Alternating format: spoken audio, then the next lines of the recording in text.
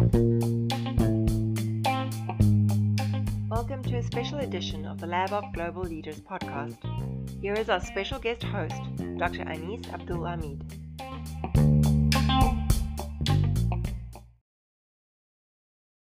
We are pleased to have with us today Dr. Leong Chee-Onn. Thank you for joining us today. Thank you. Thank you for having me here. Dr. Leong, in your own words, could you tell us about yourself, who you are and what you do? I'm basically a cancer biologist. I did my PhD at the University of Nottingham in UK. Then after that, I did my postdoctoral fellowship at the Harvard Medical School. And then I came back to Malaysia, and then I joined the International Medical University. I have been working at IMU for 13 years. So before I quit my job early this year, I was the professor in cell and molecular biology over there, and also the deputy director of research at IMU. Currently, I'm the CEO of HGTC Genomics, which is a new technology startups that focus on developing genomic solutions. Thank you. So, Chee-Onn, could you describe the organizational structure of your company to us, please? Okay, currently our company is very small, so we only have about like 10 staff. So 5 of them are scientists, and the other 5 is corporate staff, including like marketing and business development. So on the scientist side, we have a chief scientist, which is Dr. Tan Chai Ling from Singapore. Well, we actually recruited her from Singapore. She's a Malaysian. So, and then below her, then there's where the lab scientists, we have another Dr. Tan Boon Shing, who is actually the head of the advanced genomic labs that overlook the operation of the whole genomic lab. So on the corporate side, we have the head of the marketing as well as the head of the business development. So these are the 2 units that will help us to expand and also market and also create the awareness about this technology. Okay. Could you explain to us the role of genomics currently in Malaysia and the region and globally? Right. I think genomics in Malaysia is still quite new, basically. So part of the reason being is that I think when we talk about genomics or even precision medicine to start with, the first thing that comes into mind is that it is very expensive and it is very technical. So, but actually over the years, this have changed quite a lot globally. In fact, if you look at genomic testing these days in overseas, for example, in US, UK, and other developed countries, so it becoming like one of the mainstream tests for diagnostic as well as for precision health and also wellness as well. So it's actually becoming more and more common now. But in Malaysia, I think there are still a lot of awareness that is needed.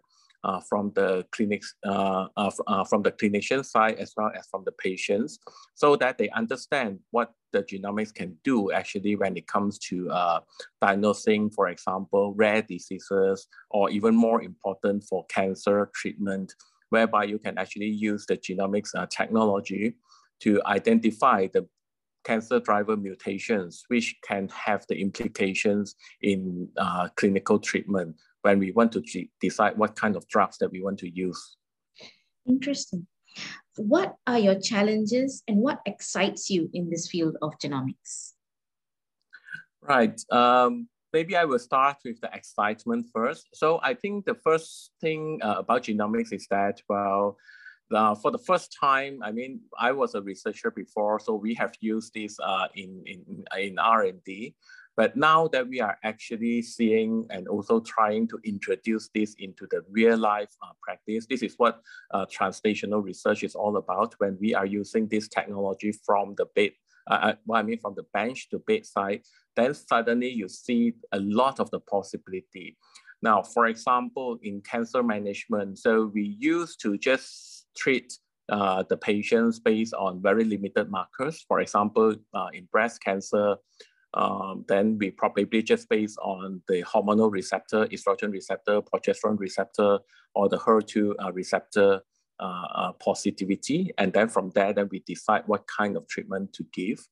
Now, with the genomics, however, now for the first time, we actually have the capability to look at more than 500 over cancer driver mutations. And these are mutations that have been known and have been well studied that can actually cause cancer. And when we do that kind of study, and suddenly, you know, a disease like a triple negative breast cancer, which is conventionally very difficult to treat because of lack of drug options. So as hormonal therapy is not going to work, and then Herceptin is not going to work as well. So most of the time, these patients have to go for conventional chemotherapy, which is have a lot of side effects. So, but with the comprehensive gene profiling and the genomics, what we can do now is that when we profile all the 500 over gene mutations, we can actually identify additional mutations which are not commonly being tested in the clinics. And by knowing that kind of mutations, now you can actually use the drugs that could target a particular mutations to actually achieve a better outcome. So these are some of the things that will open the door for many other possibilities. Hopefully it will be well adopted in the clinics. So when I see this kind of things that could actually happen in Malaysia, so this is something that, you know, keep us excited and really keep us motivated. So like every day we will try to make sure that these things can be done effectively, efficiently. And the most important thing is that can make this kind of technology much more affordable. This have been the soul and also the value of the company that we are trying to do, basically to make precision medicine much more affordable. We know that precision medicine saves life, but we want to make it much more affordable to the Malaysian. Now, in terms of challenges, basically, the first thing that we face is actually the skilled workers. Because this technology is relatively new in Malaysia, so getting the skilled workers and also the scientists to actually work on this technology is actually very limited options, because we don't have many people that actually have the hands-on experience in working with next generation sequencing, for example. So these are some of the hiccups that we face in the early phase. But luckily, I think while we have some really, really motivated scientists, so 2 PhDs and also 3 fresh undergraduates. So all of them are very curious, okay, and also very dynamic. So within the few months, they've gone through different type of training locally and also from overseas. And now that I would say that they are highly competent to actually run this kind of sophisticated tests. Not only running the lab tests, but actually also analyzing the data. So basically they are like carrying the role from the lab scientists and all the way to be, you know, data analytics and also bioinformatician as well. So they are basically carrying on the whole process. Now they know the whole process inside out. And this is something that I think,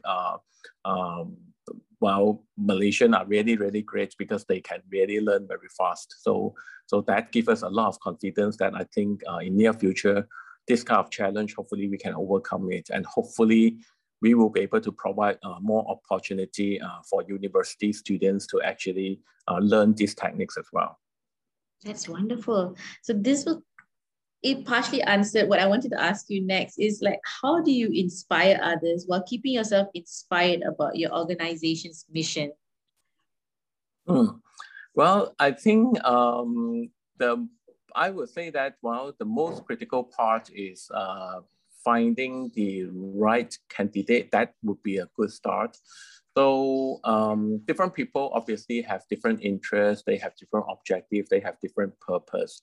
So if you find the right candidate with share the same purpose as you, that basically make your life much easier, because things are easier as long as our purpose is aligned on the first day. I think, well, going to work every day become an excitement rather than a stressful day. So this is something very important, especially coming from the as a tech startup point of view, is that every day is different and we need a team that is really, really dynamic and also adaptable. So, and adaptability is very important. So I guess my challenge now is basically to make sure that every day that they got some challenge to actually solve, because I think these are the people that are really high performers. So they, if it is too routine, I'm afraid that they might feel bored. So yeah, I guess what I would say is that by finding the right candidate, you actually already solve 50% of the problem, trying very hard to inspire your staff, right? So I think if they share the same purpose, I don't think we need to do a lot of things about inspiring. So it's just to make sure that they are happy every day. That have been my main job description. Basically, my job as a CEO is to make sure that the staff is happy coming to work every day. A happy work environment is the goal for most of us. What would you advise on someone considering to pursue a career in biomedicine or genomics? Mm-hmm. So I think the most important thing that I see a lot of the graduates from biomedicine or even students who enter into biomedicine is that, you got to really have a right mindset. So, and be ready to what you expect, because as a lab scientist or biomedicine, for example, even though that we don't face patients every day, for example, but we have to realize is that the results that we generate are actually can influence the diagnosis and also the treatment of the patients.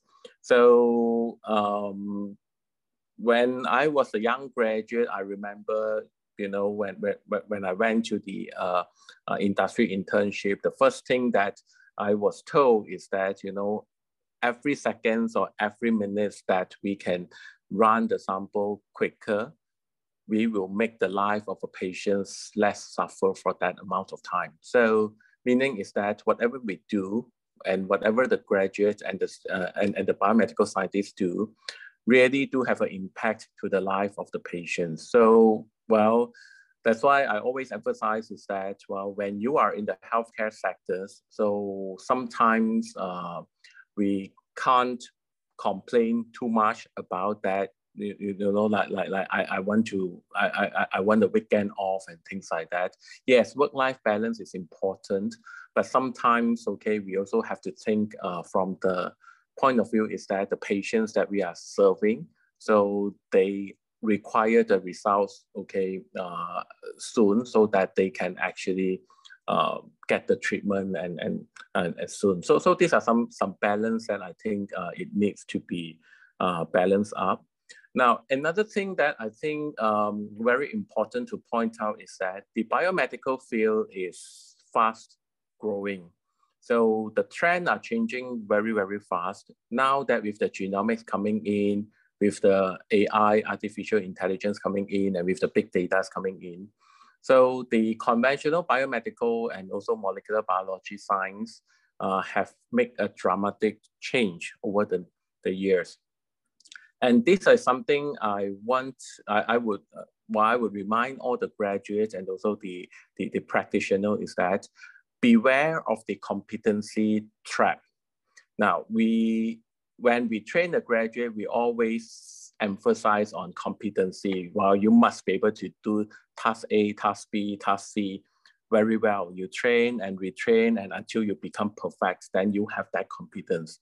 But the problem of it is that when you go out to work, so you tend to do or repeat the works that you've done very, very well, right? So this is very natural, because if we do task A very good, so whenever the task A comes, we will be able to take it, and then we would like to do it again and again and make it better and better.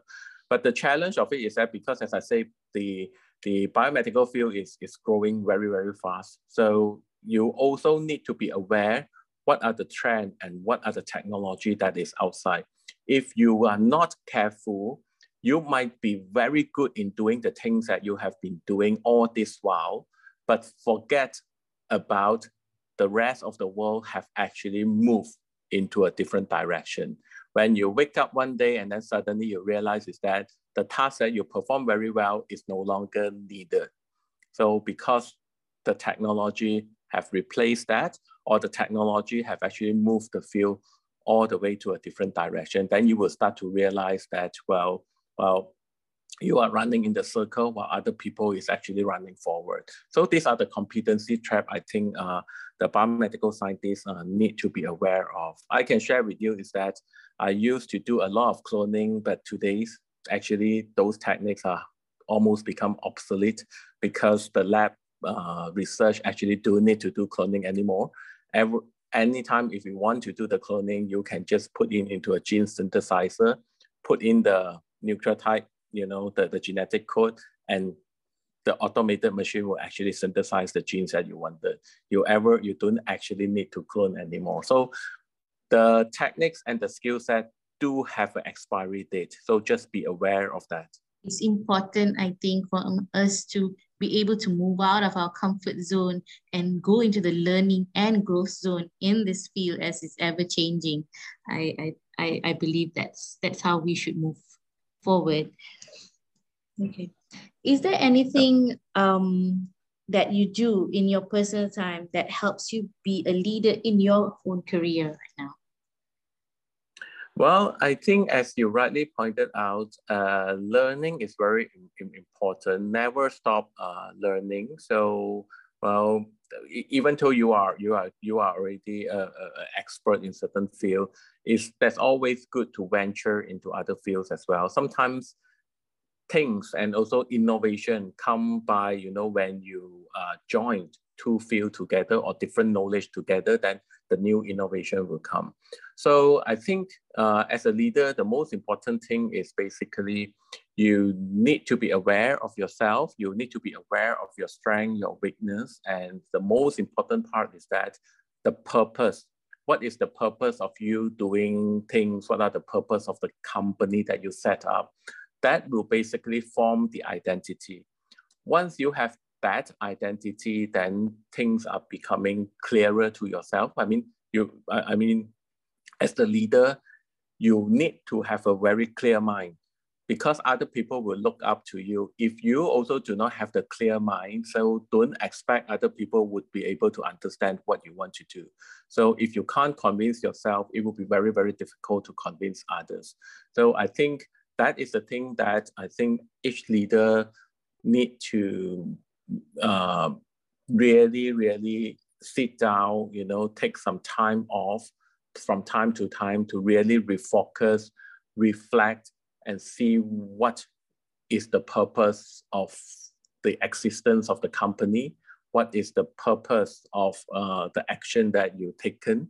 So these are very important for other people to actually understand. Thank you. Yeah, that's very helpful. It's I think this really comes down to being open to learning all the time, constantly, whether it's our field or others, because you never know when it's just going to come together and, merge and just work out for the best. Okay, what level of growth do you hope to see in the next 5 years in your field? Sorry, what level of what? Growth. What level of growth do you hope to see in the next 5 years?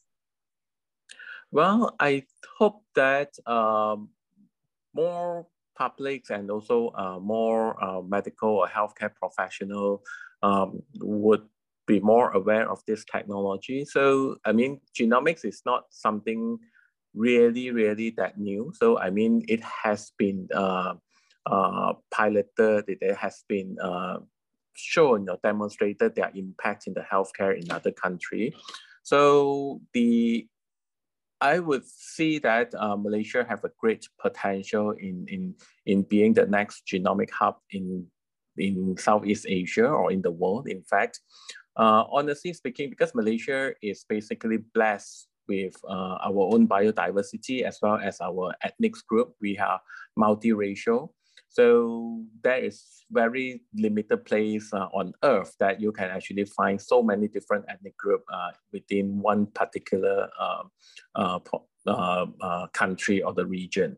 So this is very important, because when it comes to understanding human genetics, I think the diversity is very, very important. And Malaysia haven't actually ventured much, or haven't actually realized this potential. If we can actually realize this potential, I think Malaysia can have a great impact in terms of, developing the next generation of diagnostic as well as drug treatment as well. So those are on the research side. I think genomics would be a driving force to help us discover much more new things, to help us build more basic and fundamental knowledge about our own self, as well as the population and also the biology sphere. Now, but on the clinical and the practice side, I think I would like to see that more clinician and more hospital would be able to adopt this technology. As I mentioned, the cost of this technology is becoming decreasing. For example, you might probably spend hundreds or thousands of ringgit to do a test of 2 or 3 biomarkers. With the same amount of money, you can probably now, instead of looking 2 or 3 biomarkers, you might be able to look at, for example, 100 or 200 or few hundreds biomarkers. So this is something that what the technology can offer. So instead of looking at just a very limited biomarkers, and then we make a decision, and that will limit the accuracy when it comes to diagnosis. So I think when we get more and more data and more genomics technology out there, I hope that the cost of precision medicine will drop even further, because it's a chicken and egg thing. So if we can get more, okay, it's the economy of scale, right? So if you get more people are using it, then the cost will drop faster. If you don't have many people using it, then the cost will be extremely high. So these are something I hope that one day everyone will be able to afford, a genetic test or precision oncology when it comes to disease diagnosis and treatment. I'm curious, because I work in a government hospital. So how do we bridge the gap between, like the government side being aware these tests are available and whether it can be used for patients receiving treatment in the government sector?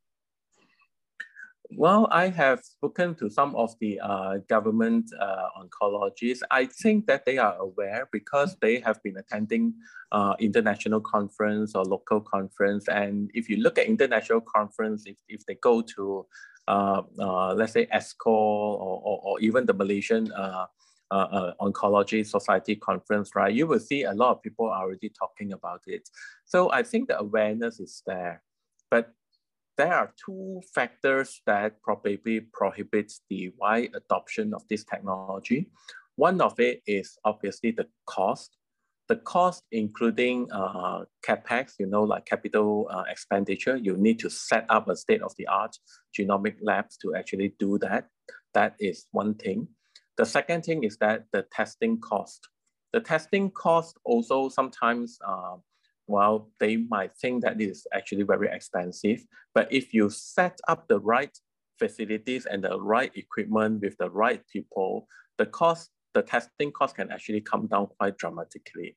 So I think, yes, for the government hospital, I think the cost is one important factor. So I would like to see, for example, PPP, private-public partnership, happen more often. For example, some of the investment can come from the private company who set up the facilities. So then when the facilities is set up, then, running the service then can be much more efficient, basically.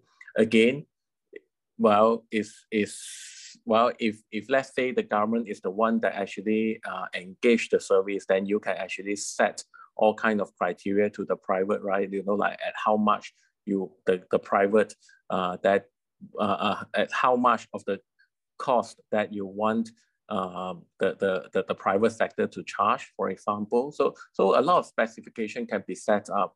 So instead of setting up a facilities, and technology moves very fast. So 5 years, machine, if you do not use it, the technology, if you do not use it, it might become obsolete as well. So especially if we are talking about genomics technology. So that is the cost part. The second part is that I think is the concern and also is the worried about, okay, let's say if I have sequenced these 500 cancer mutations, or if I sequence the whole genome, how am I going to deal with the data, right? So that will be a huge amount of data, no doubt about it.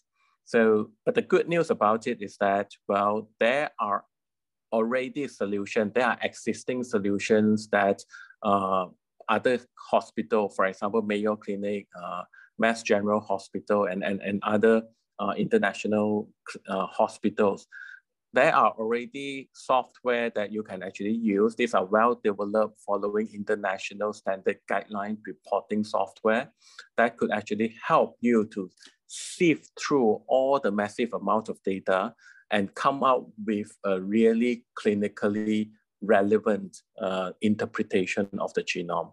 So when you look at the report, honestly, most of the time, even if you sequence, 500 cancer driver mutations, the report that comes back will probably be one page that highlight what are the mutations that have been detected and what is the implication, or how can you actually use this information. For example, they will even come up with recommendation of the drug treatment that might be able to target this mutation, for example. So it's becoming very streamlined now. It's no longer like 5 years or 3 years ago, whereby the interpretation is a major problem. I think nowadays the interpretation is becoming much and much standardized. So that, I think, will help the industry and help the adoption of this technology.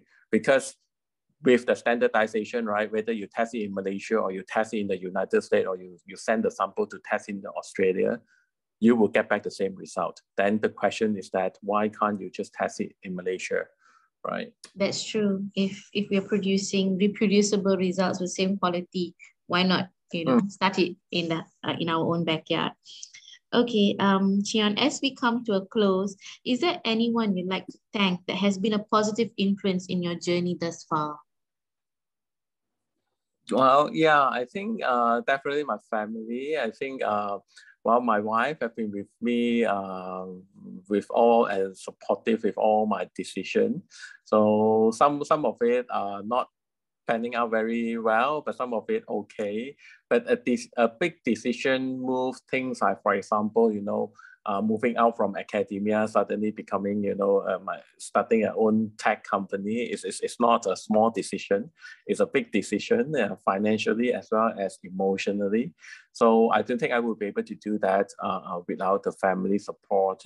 My kids, my children have been very supportive. My parents, definitely. And of course, colleagues, okay, and people, collaborators, they have been really, really helpful whenever I can't solve a problem. So sometimes I would just WhatsApp them, or just call them, in different time zone in the country. Sometimes I'm very grateful. Well, I'm really grateful that, well, they really respond promptly, and then still answering my call. That's important. So yes, I think, yeah, those are the people, those are the network, and those are the friends and families. I think they are really the people that give me the motivation, and also give me the courage. The more important thing is to give me the courage to really step out of the comfort zone and try something new. So, and yeah, so far have been quite fruitful, I have to say. Well, it's very exciting. So taking a different role, yes, I think without them, well, it would be very, very different. Yeah. Thank you, Chee-Onn. It was really interesting to talk to you and gaining insight in this field that, to me, it's an insight to me. It's new.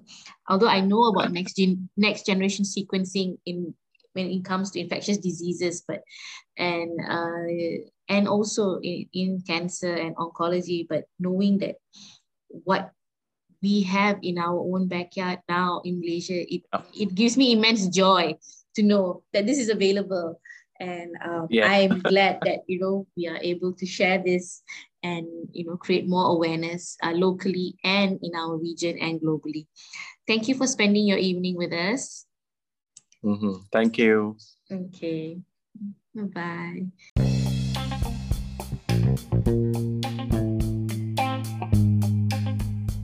To make a suggestion of someone that would make a great guest or topic you would like to hear more about, please visit us at labopp.org.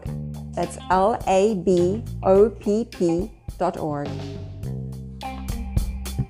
labopp.org.